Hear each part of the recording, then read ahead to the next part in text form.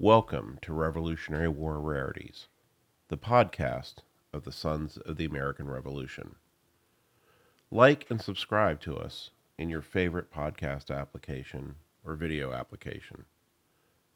For education resources, visit education.sar.org. Follow our podcast at fastfunhistory.com.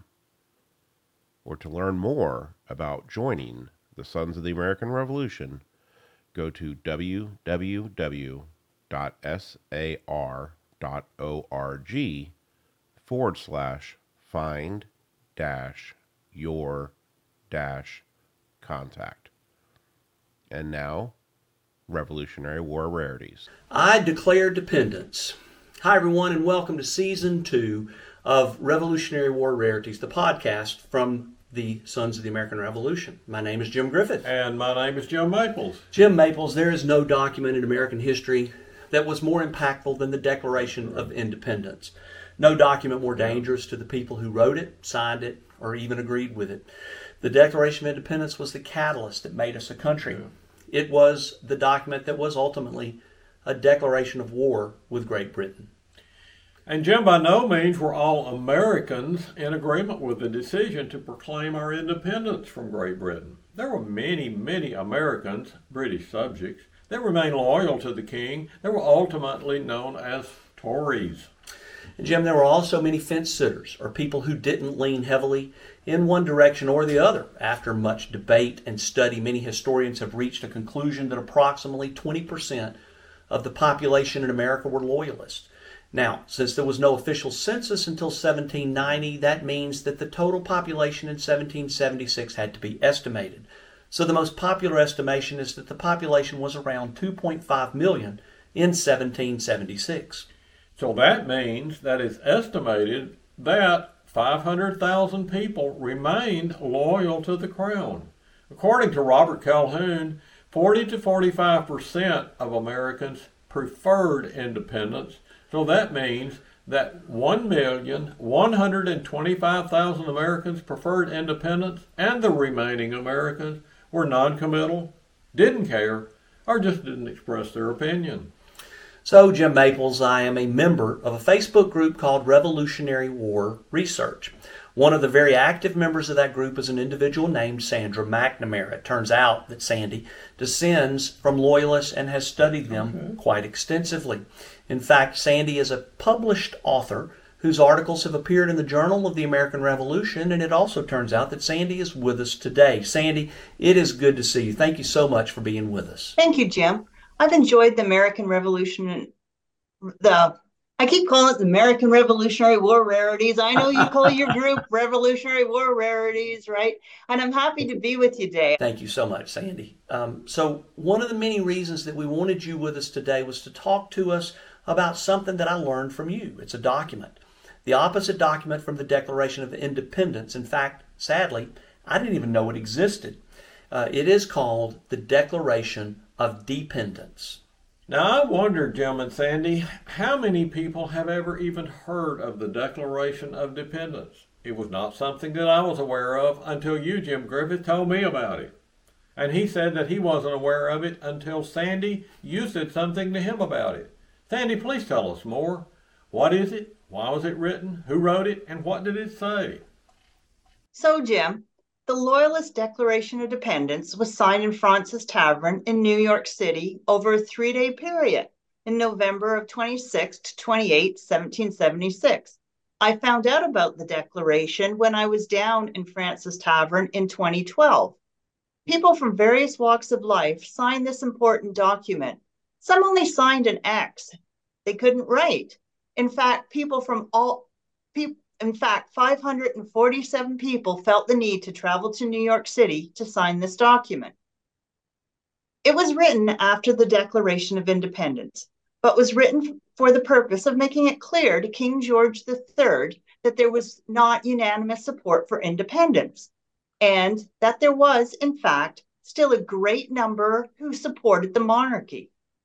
New York was known to have the largest number of Loyalists among all of their inhabitants. Total population of New York at the time was approximately 200,000 people. Approximately 50% were Loyalist. So, on November 28, 1776, the Declaration of Independence was signed by 547 Loyalists directly to Richard and William Howe. Richard and William Howe, in August, had dealt a terrible defeat to the Colonials at the Battle of Brooklyn, also known as the Battle of Long Island or the Battle of Wyckoff Heights. Part of the Declaration of Independence said, "Now give this testimony of our zeal to preserve the support of constitutional supremacy of Great Britain over the colonies, and do most ardently wish for a speedy restoration of that union between them, which, while it subsisted, proved the unfailing source of their mutual happiness and prosperity." The declaration concludes with that so far from having given the last countenance or encouragement to the most unnatural, unprovoked rebellion that ever disgraced the annals of time, we have, on the contrary, steadily and uniformly opposed it in every stage of its rise and progress, at the risk of our lives and fortunes. It can be found online at the New York Historical Society. Well, Sandy and Jim, that is exactly what many of them lost. A quote directly from an article, 11B Loyalists, Fence Sitters, Patriots from USHistory.org says, in the end, many Loyalists simply left America. About 80,000 of them fled to Canada or Britain during or just after the war. Because Loyalists were often wealthy, educated, older, and Anglican, the American social fabric was altered by their departure. Frequently, American history brands them as traitors. Most of them were just trying to maintain the lifestyle to which they had become accustomed. After all, history is always written by the winners. And Sandy, what's amazing about history is that today you are a Canadian citizen because of what happened so long ago. I descend from both Patriot and Loyalist families. I'm curious to know, or how many Americans may actually have a broken branch in their family, which would be a Loyalist. In fact, I descend from some founding families of Rhode Island, New York, and New Jersey and Massachusetts. In a couple of cases, their homesteads are still standing and are used as museums. I have had the fortune to see the Mabee Farmhouse on the Mohawk Valley and the Wyckoff Museum, and I'm hoping to go to the Woolley Farmhouse in Monmouth County. My Loyalist ancestors, many of whom were Quakers, who ended up turning into Methodists, mostly settled along the north shore of Lake Erie in Ontario. Some were roving reverends, others were scouts and guides. One was even hung for being loyal to the crown. Their lands were confiscated and sold, so they began a new life far away from the strife they left behind. Several sat on council, helping to build what would become America's neighbor, Canada. During the War of 1812, they and their sons once again took to arms to defend their new country from the invading Americans, many who may have been family or former friends. If you think about it, my ancestors helped to shape the laws and customs of both countries. And for that, I can be truly proud. And so it goes. We at the Sons of the American Revolution and here with Revolutionary War Rarities support the teaching of history, the well-known and the not so well-known history, the good things and the bad things, all of it. We all need to understand what actually happened and ultimately what that led to. A Declaration of Dependence, it does exist. It is currently at the New York Historic Association in New York City and was signed by 547 Loyalists. Had the war turned out differently, it could have just as easily been that those men were the extremely well-known individuals and not our current list of founding fathers. And that is yet another reason why knowing our history, good and bad, is important.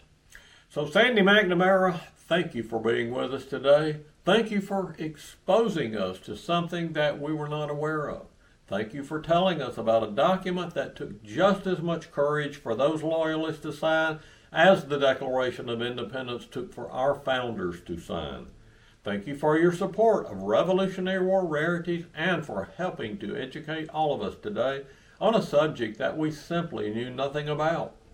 Well, Jim and Jim, thank you very much for having me today. And I'm thankful for what you guys are doing. I enjoyed my time. I'm passionate about this time of history, and that is why I donated to the window restoration project of the Francis Tavern. Also, I sure appreciate you guys for telling so many interesting stories that are rarely told. I'm proud to be with you today, and I'm happy to be a subscriber to the Revolutionary War Rarities podcast. I would like to take a moment to encourage listeners who are researching their families' Revolutionary War participation in history to join our Revolutionary War Research Facebook group or the Loyalist In-Depth Study Facebook group. And for more information on the Declaration of Dependence, you can simply Google JAR Declaration of Dependence. JAR is the Journal of the American Revolution. And that, my friends, is a Revolutionary War rarity. Thank you again, Sandy. I'm Jim Griffith. And I'm Jim Maples, and we thank you for joining us today. And please be sure to join us for the next episode of the Sons of the American Revolution podcast, Revolutionary War Rarities. This has been a production of the National Society, Sons of the American Revolution, www.sar.org.